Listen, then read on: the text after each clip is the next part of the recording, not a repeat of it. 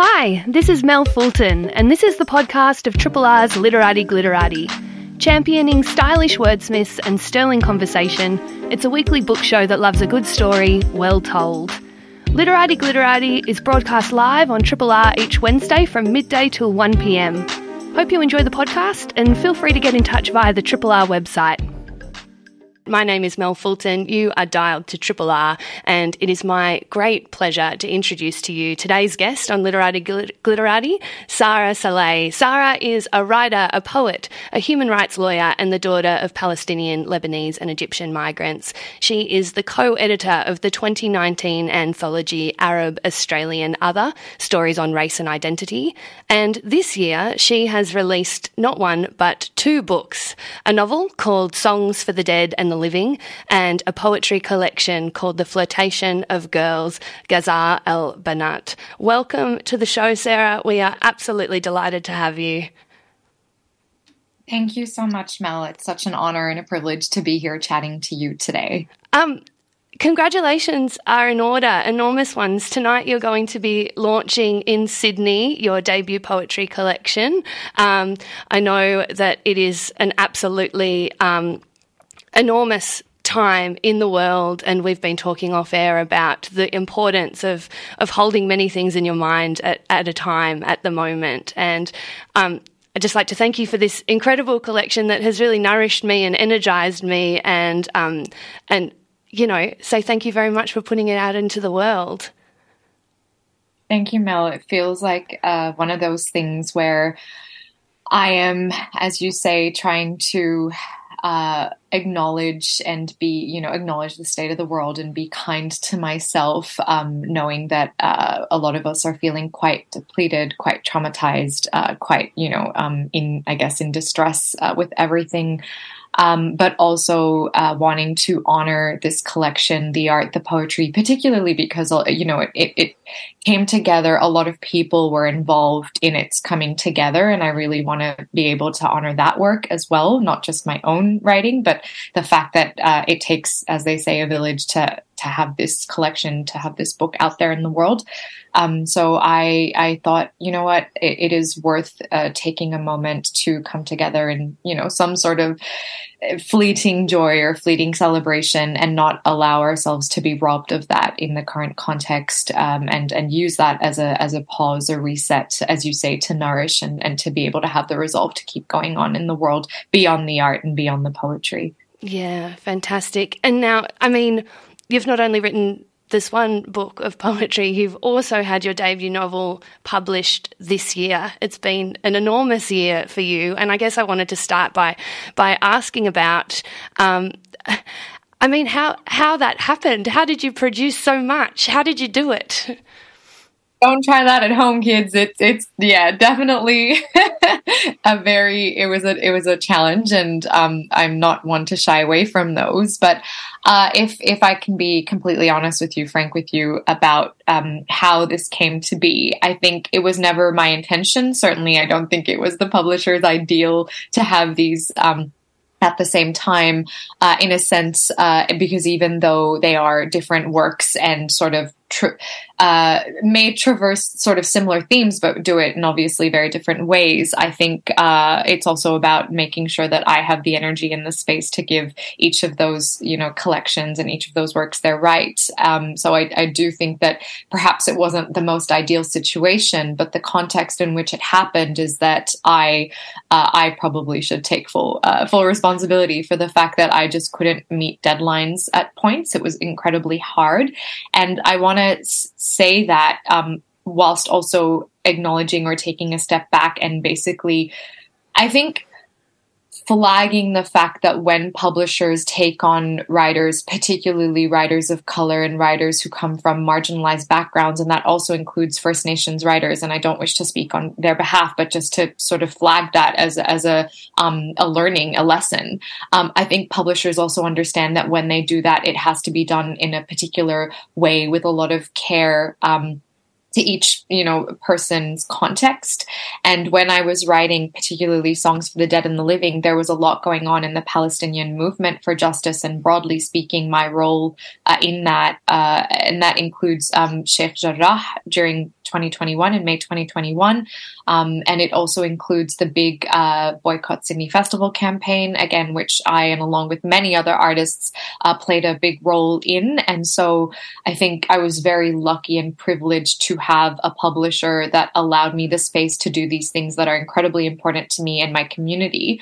Whilst also, juggling that and managing the art and trying to, at my, very best, produce good art, take the time to do that, but also meet, the deadline without giving into that, resisting that churn and that conveyor belt of just like producing and production and extraction, without the kind of the care and compassion that I was referring to earlier. I think that there's a very long-held stereotype of the writer existing in a lonely space at their desk, sort of knuckling down and getting the work done, and reading your work and engaging with your work because it is living and breathing and dynamic and rolling out every day, really does a lot to tear that idea apart. Can you talk a little bit about the role of community and how it does sort of energize and inform your writing practice? Completely. I think that is exactly right. An excellent point. And I always joke about how people often think that, the stereotype of me, or of writers in general is that, I'm sitting under a tree with like the wind blowing through my hijab or, one's hair and that, I just have all the time in the world to write. And I wish that were the case. And obviously I think we aspire to write, or at least I aspire to write in a way that is noble and beautiful, putting these things out there in the world, but I don't exist in a vacuum, unfortunately, and I will always embody the world that I live in, which means that a lot of my art, whilst not solely or concerned with, for example, Palestine, since that's, a big thing at the moment, and occupying a lot of my, if not my entire, headspace, my writing isn't solely about Palestine, but certainly primarily that is one of the things sort of haunting at least the novel and the collection, trailing through the entire works. So I think it's important to acknowledge that we do exist and sort of embody the worlds we inhabit, and that will always come out in our art. And at the same time, I don't think writing is a necessarily solely like solitary act. So whilst, there is no tree and there's no wind through my hijab, I'm obviously always trying to find moments. I work full time like many, because again, I can't afford to write, sustain myself through that. I work full time. I have other responsibilities. I have community, as I said, and I think as an artist on stolen land, there's also something to say for our responsibilities on that front. So all of this is to say there's a lot going on, right? And it can be hard to juggle. And I think ultimately, for me, being able to do all that is because I don't think writing is a solitary act necessarily, but one that is interdependent. So the before, what happens after, what happens during. I mean, even the act of publishing, putting aside the kind of commercial questions and demands, that comes with editors and multiple, for example, cultural readers and advisors and, all of this amalgam of, people coming together to make sure that this is the best work that one can put out there in the world. But I think having said all of that, and I'll end on this, the support that one, that I specifically have relied on to be able to do all of this is certainly the most critical. So writing is interdependent, having community support and people who understand and, create spaces where you are able to bring your whole self. That is such a critical part of the art that I'm producing. Absolutely, especially when arguably, the role of all art and the role of writing is to remind us of our collective humanity. And so it is kind of impossible to do that without engaging in the mess of life and of the world. So thank you so much for reflecting on that. And I'd just like to say that in the spirit of everything that we've just talked about, we will be discussing the novel. We'll also be discussing the poetry collection. You are going to treat us to a reading at the end of this interview, at around 10 to 1 or something like that. And we will move kind of, freely between them and in an organic sort of way. So thank you for bearing with us, people who are listening at home. I would like to ask you, just to kick things off, about the title of the novel. It's called Songs for the Dead and the Living. It is a book about a young woman named Jamila and her family. Jamila is an undocumented Palestinian refugee. She's living with her beautiful family, her quite chaotic, kind of loving family on the outskirts of Beirut at the beginning of the book, and then conflict breaks out and they have to flee. Can you tell us about the significance of the title and how it sort of speaks to Jamila's experience? So the Songs for the Dead and the Living is actually inspired by a poetry line written by Mahmoud Darwish, seminal Palestinian poet whose work lives on, I think to this day and is as relevant as ever. And certainly, one of my biggest poetry influences, but not the only one. And for me, what, Songs for the Dead and the Living embody is the fact that art and songs and, culture and story are the things that bind us and connect us beyond living and beyond our deaths. They live on even after we are gone. And I think that's so important, particularly for people in a community who have been on the receiving end of an entity that is trying to, a colonial entity that is not only trying to, brutalize our lands and our homes and our bodies, but also our identity and our memory. And so when you're in the face of this sort of constant erasure, I think that it becomes even more important to ensure that your cultural heritage is preserved and is passed on and isn't colonized and rewritten and erased and silenced, right? So for me, I think that that's one of the biggest things in terms of the title, that it is so important for us to be able to have our songs and our art and have that live on through us even after we pass. And it's also one of the things when you are a migrant and you don't have a lot of material inheritance sort of to take with you, when you are exile upon exile and you're moving around and you find yourself from place to place. It's really hard to have material things, but what I say is our heirloom. Art is our heirloom. Art is our heritage. Art is our inheritance.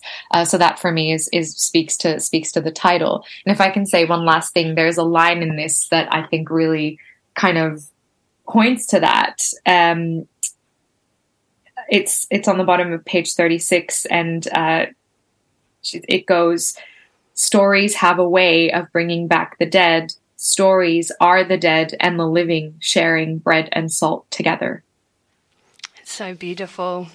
And I think it speaks entirely to how we opened this conversation, the idea that the writer never exists in isolation, that we're always in conversation with the people who have come before, and that the things that we make and the things that we create are a gift to the next generation. That's something that we can bring with us. And certainly that's part of Jamila's experience. I think that when she's coming of age, she's sort of becoming a woman while, in the face of this incredible sort of violence and uncertainty, and through finding, in Jamila's case, photography, and other books and other writers and things, and connecting with people who own these businesses who sort of look out for her, she's able to process things in a way, or to leave a mark, or to make sense of things. Definitely. I think, you mentioned Jamila being an undocumented Palestinian refugee, and the context is, she's growing up in this large sort of loving family, as you said, who are forced for a second time to flee to be in exile, from this time from their, cute little house above a paint shop in Beirut. They're exiled to Egypt because of the Lebanese civil war.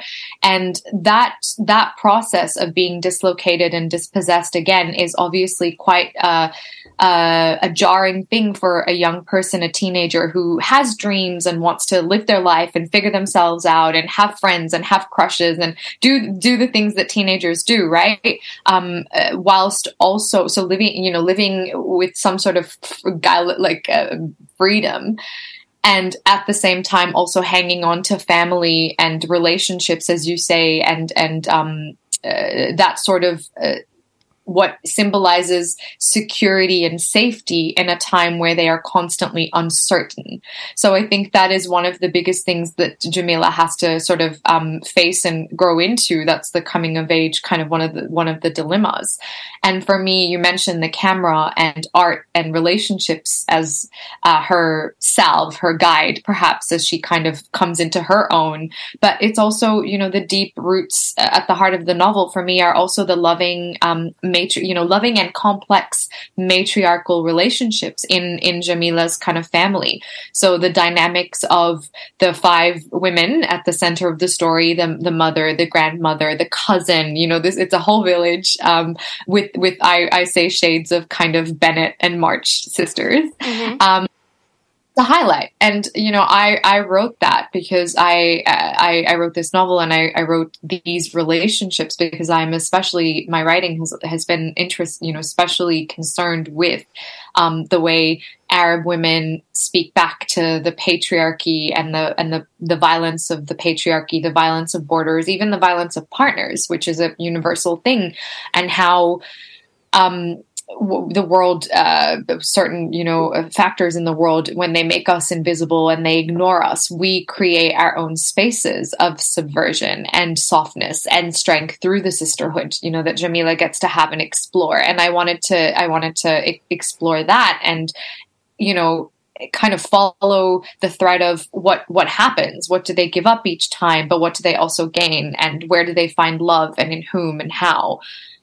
Because ultimately, I think, given that we've already established that my art is inherently political, I say political, but I also just think it's, it's very difficult that comes with that is loaded and comes with baggage, but it's very difficult to, again, remove yourself from a burning world, as James Baldwin says. So my art is that. And so I will always create works that kind of embody the multiplicity of identities. And I think, and I hope that that's what I've done here, because at the end of the day, this will have these complexities will have their own kind of double bind for Arab Muslim migrant women, especially when you're talking about, for example, misogyny. And it's a risk, and you don't want to feed into the harmful stereotypes. But ultimately, I accept that if people are going to come to my work with this sort of existing view, then this work I'm not trying to convince anyone of that. I'm not going to use it to speak to that gaze. My book isn't going to be the thing that changes that, because I don't want to compromise the writing. I want to be able to allow for the full humanity of these characters and think about my responsibilities as a writer, trying to bring in all these different threads that, we've talked about. So the best thing I can do is write subjective truths and not think about being necessarily a positive story or a harmful one, just an honest one. I'm really interested in that idea of what you've called subjective truth, and that idea of honesty and truth, and of capturing something holistically. And I'm curious to ask you about your decision to write a fictional novel, because it has occurred to me over the course of this conversation that may indeed be the best way to capture the full picture of the human experience. But I am curious, what can this form do that perhaps an essay collection may not be able to do? Why was the novel the version of truth for you? Yeah, that's a really, I think, interesting question, and it forces me to also sort of reflect, because a lot of the times as an artist, I'm doing things in a way that is intuitive, or at least out of interest. I wanted to write a novel because I want to write a novel. Why not? It's a fun thing. I have a sadistic idea of what fun is.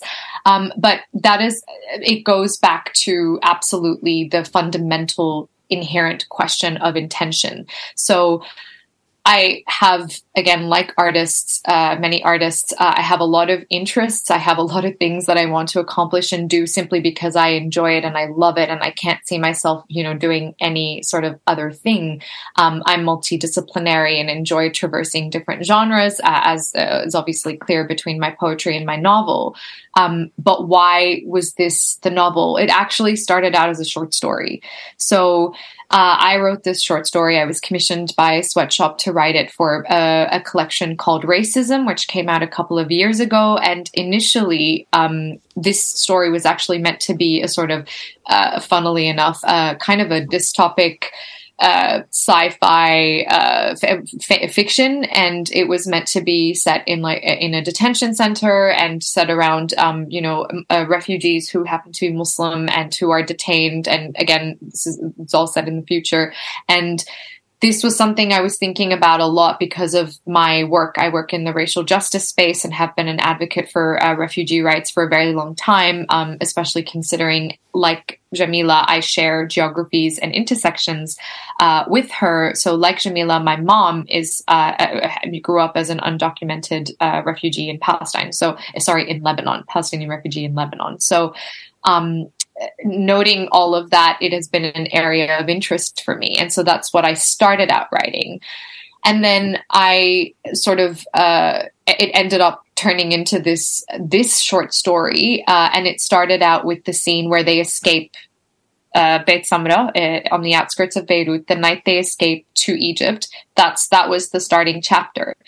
And the reason that came about, long story short, is because I was at a point in my life where I was sort of interested in my origin story, you can call it that. So a lot to my mom and kind of trying to figure out when you get to a point in your life when you're in a relationship, for example, and that is a very testing, trying thing, and all your baggage is coming out, you're wondering, like, damn, I have a lot of flaws.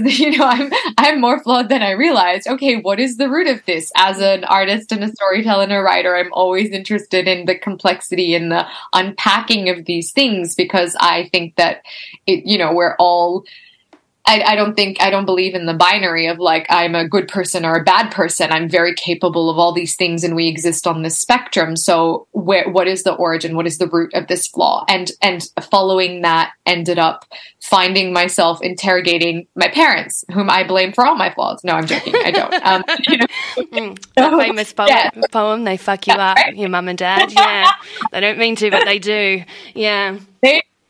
And it really like interrogating my relationship with them. And so that ended up being what kind of inspired, because the novel is inspired by my mom's sort of very broadly inspired by my mom's migration story to Australia. So when I was interrogating all these things, I landed on Jamila and Jamila's escape that night, that fateful night, from Lebanon to Egypt. It came to me. I wrote it as a short story, and I thought that's all it was going to be.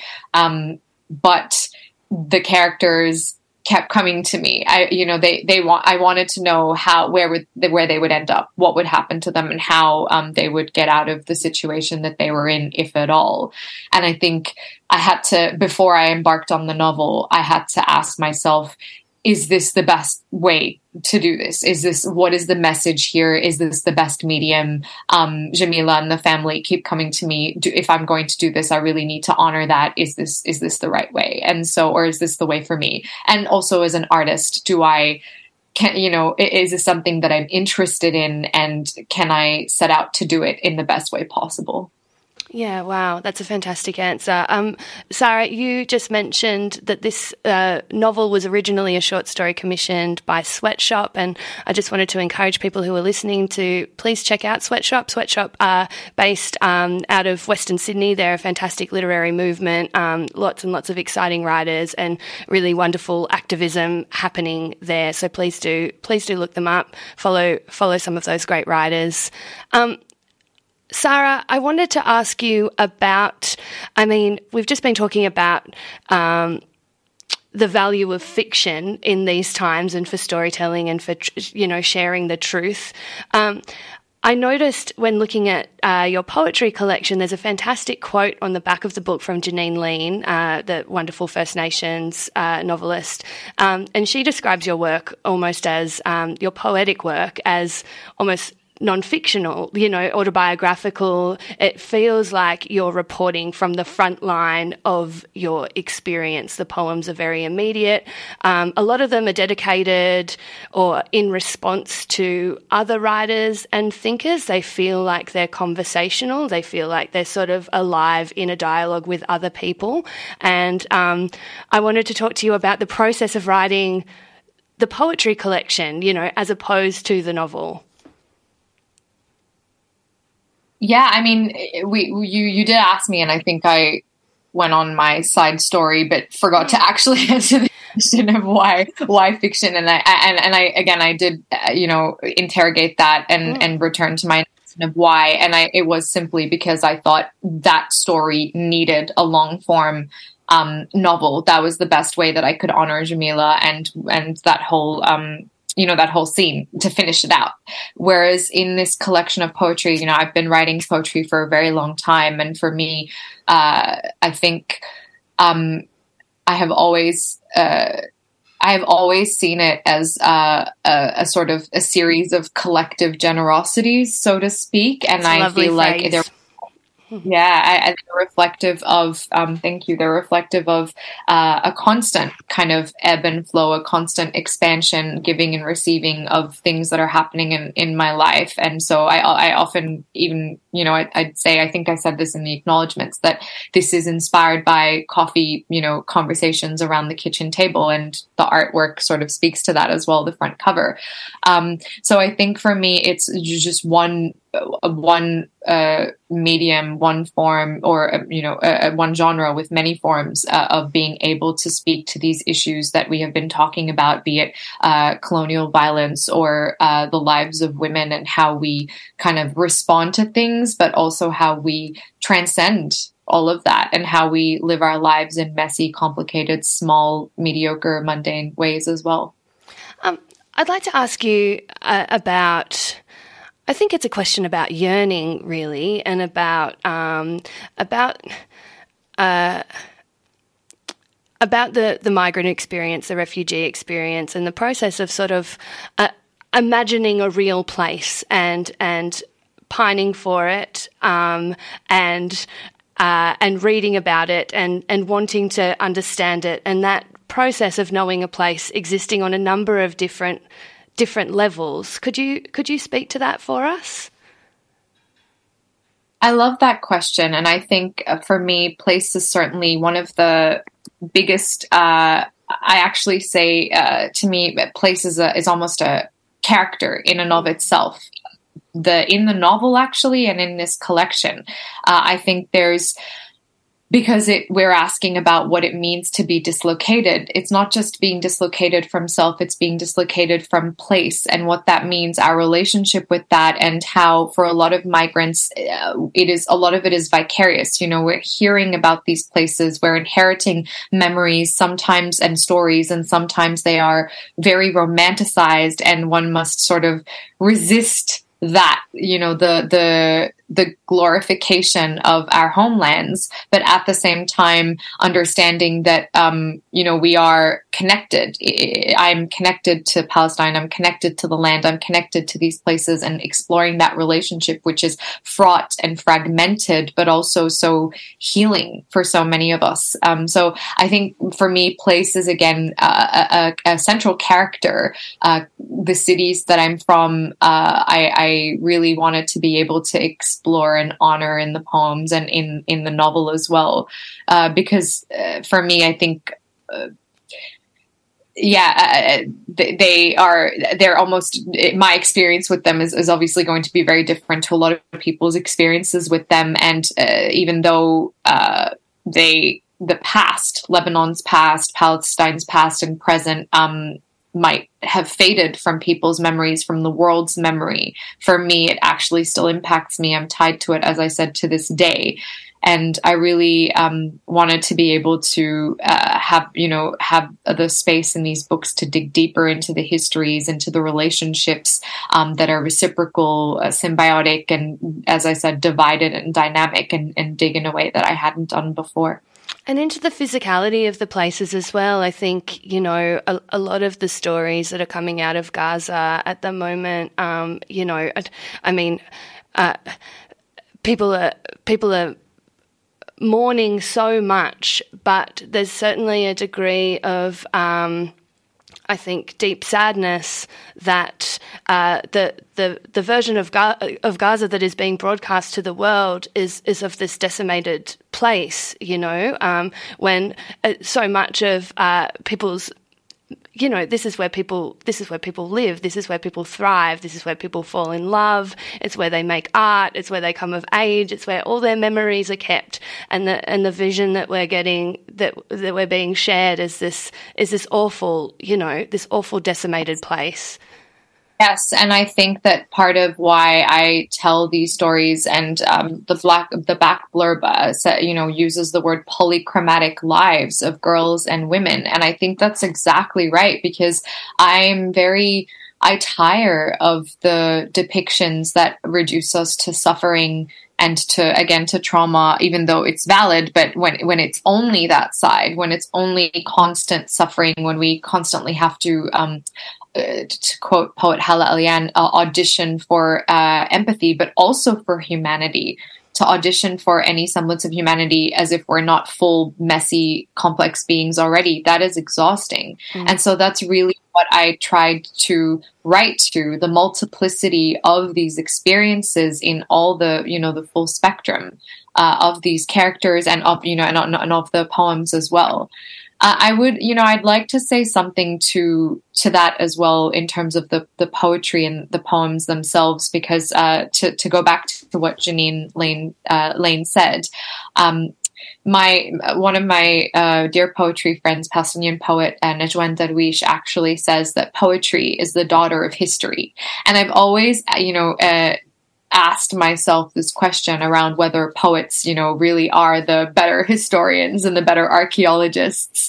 And I've been thinking a lot about that now, given everything. What purpose? I'm here. I'm not in Palestine. I'm not in the front lines. I'm here. I'm an artist, and I wear multiple hijabs, but I write. And what does that serve in the moment? But to excavate truth, and to excavate language that is being erased, that is being distorted, as we said, that's being rewritten by certain powers that be. And I think that artists have a function, not to ignore that, but to sort of give, the shapeless things a shape, and to bear witness, and to name the things that need to be named, and also articulate alternative visions and futurities, because again, I'm here, I'm quote unquote safe. So I do have the responsibility to envision the future, and provide that, and work with others so that we know what we're fighting for, not just constantly what we are fighting against and trying to destroy and dismantle, but actually also build.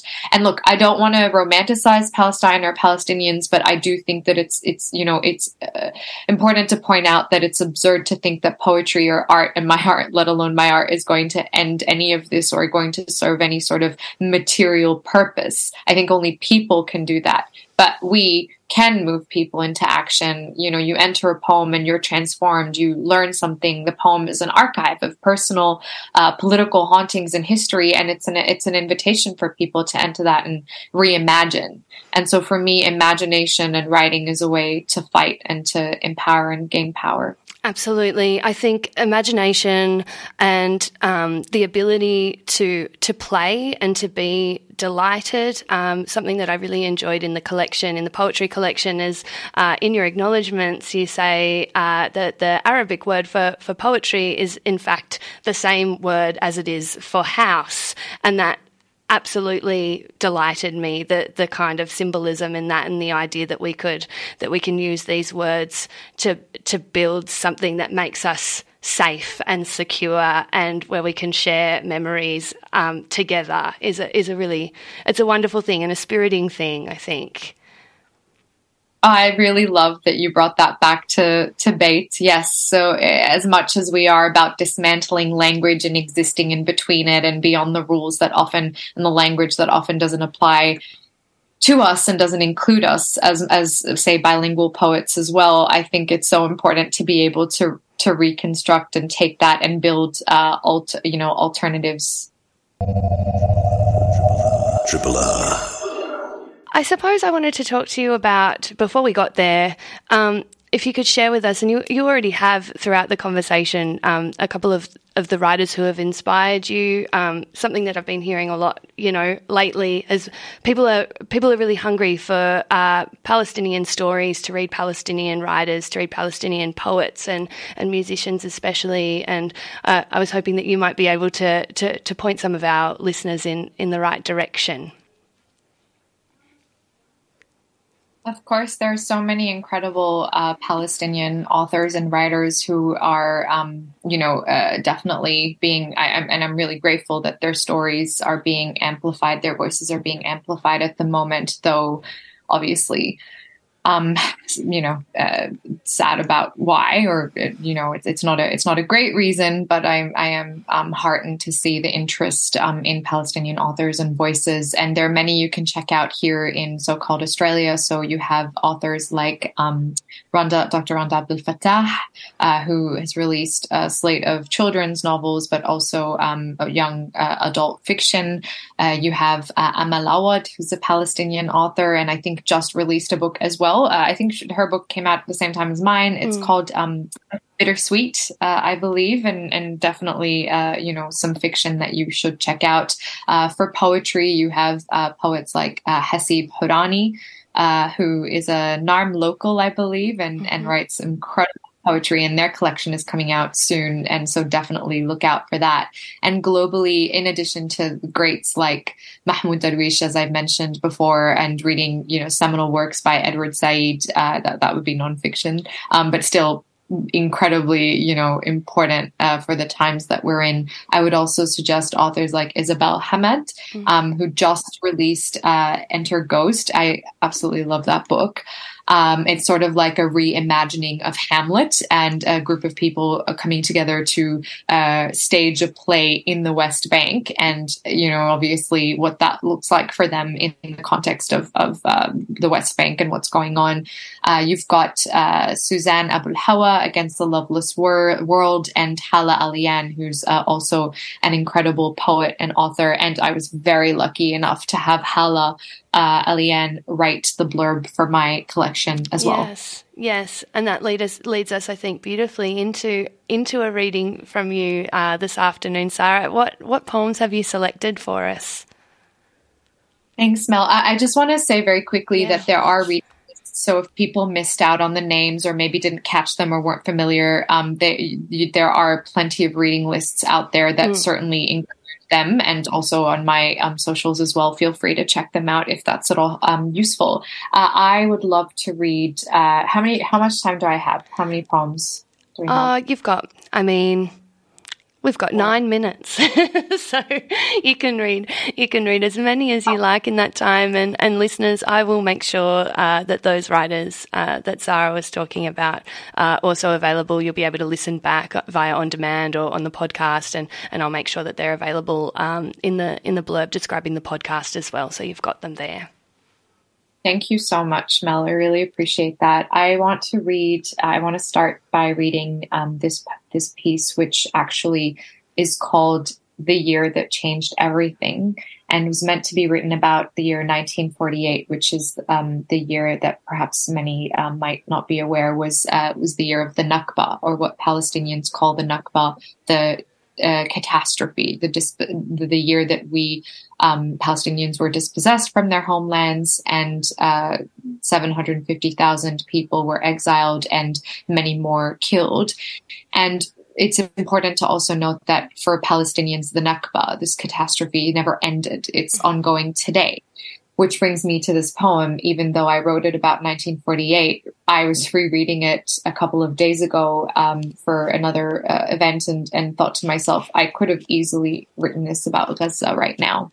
So I would like to share this poem, and I think it indicates, the fact that what is happening isn't a recent kind of escalation or something that has taken place overnight, but has been going on for 75 plus years, and doesn't exist in isolation or in vacuum, but is something that Palestinians have been writing about and speaking about and struggling against for a very long time. Absolutely. And as you say in the collection, every Palestinian has a Nakba story. Like everybody does. This is not exactly, it does not exist in isolation.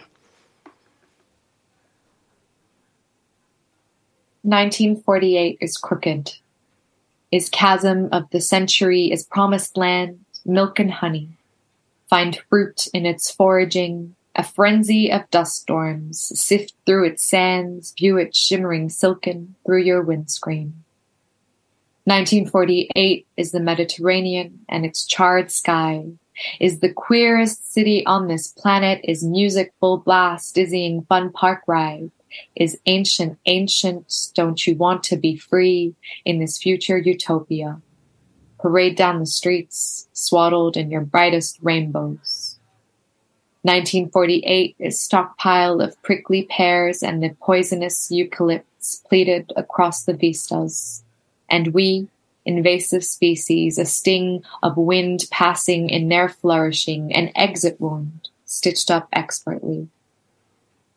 No outcry for that, no outcry still. The land will come for you. I think it already has. Didn't they mention? There are bounties and there is bounty, and we have already paid dearly. You stayed to be citizen, to be bronzed baby. Didn't they tell you this is your God-given right, your inheritance? I should know. There is never a good time to lose a country. Thank you, Sarah. The next poem I'll read, I'm going to read this because I think it resonated with you earlier, Mel, so I thought it might be nice for a change of pace. Yeah, sure. It's called Woman Crying Uncontrollably in the Next Stall Responds. And this is actually a response to Kim Adonisio's poem, Woman Crying Uncontrollably in the Stall. So I thought I really loved that poem, and I wanted to be, as you say, in conversation with Kim and kind of respond to that in my own way, in my work. So again, Woman Crying Uncontrollably in the Next Stall Responds. I have woken in my dress half off, zip broken at 4 a.m., have closed my legs to someone I loved. They left and opened them to someone I didn't. Thrashed restless against 600 thread count soft in the glow of my mobile phone. The only light I saw for days, cried miserable by the sea, confetti of condoms and spliffs chafing my ankles. 1 week's earnings got me a breakup haircut, bangs that didn't suit my round face, backed away from the mirror, plotted all the ways I could kill him with my friends, forensic scientists and lawyers, so we would get away with it. Have bled into the back seat, never used a tampon because haram, because teen pregnancy. Have skinny dipped in a rock pool under the sky's drainage, sung into a hairbrush, the pedestal fan and auto-tune. Hiked up a cliff to spot the crescent moon, feasted on the stars, ripped out the stitches with my bare hands, because why not? I thought nothing and no one can. I hear you. Thank you for seeing me. I want to believe you when you say joy is coming. Wow. All right. And thank you. We've got one more. Sure. Let's see. Okay. Maybe this one. Yeah. I'm vibing with this one. Okay. I was very privileged to have this piece actually get very recently was shortlisted for the University of Canberra's Vice Chancellor Poetry Prize, but I've been thinking about it a lot, so I'd like to share it as my last offering today. And thank you again, everyone, for listening and for your support. Thank you, Sarah. all the places my father lost his faith. My father lost his faith at the stale fringes of the brown carpet in the apartment, at his 15-hour shifts, but always made it to bedtime, tended to us with his tales of Sinbad the Adventurer. My father lost his faith at Camp David, at the cold peace at Abdel Nasser's pan-Arabism eroding. My father lost his faith at my grandfather's goodbye, begging us to go somewhere safer. My father lost his faith during delayed takeoff.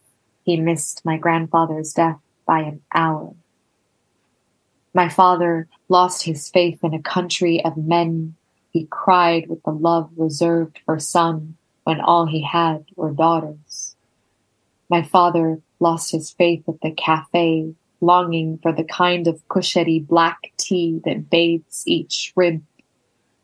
My father lost his faith at his accent scratching its way out of his multilingual throat, at F-tops, at burger, at 100%, at the rejection letters that came in the dozens, at his degree he pulled out like a birthmark, a covenant, an 11th finger, all the generations of men before him in the folds of that paper. My father lost his faith at my 30th birthday dinner, red velvet, and his leukemia diagnosis delivered that day. At the hospital where the nurse kept missing the vein, his arteries recoiling with each tap. My father lost his faith at the windowless rooms, resplendent rows of pokies calling, a culling of fathers everywhere. My father lost his faith when we lost the house, an immigrant's downfall. Our last night in it, my father cried. His cries, little, lonely fires, they cling to me like a legacy. I should have cut him in half. See what's eating at his rind, what parting of seas sutured him together, his want for a life of more.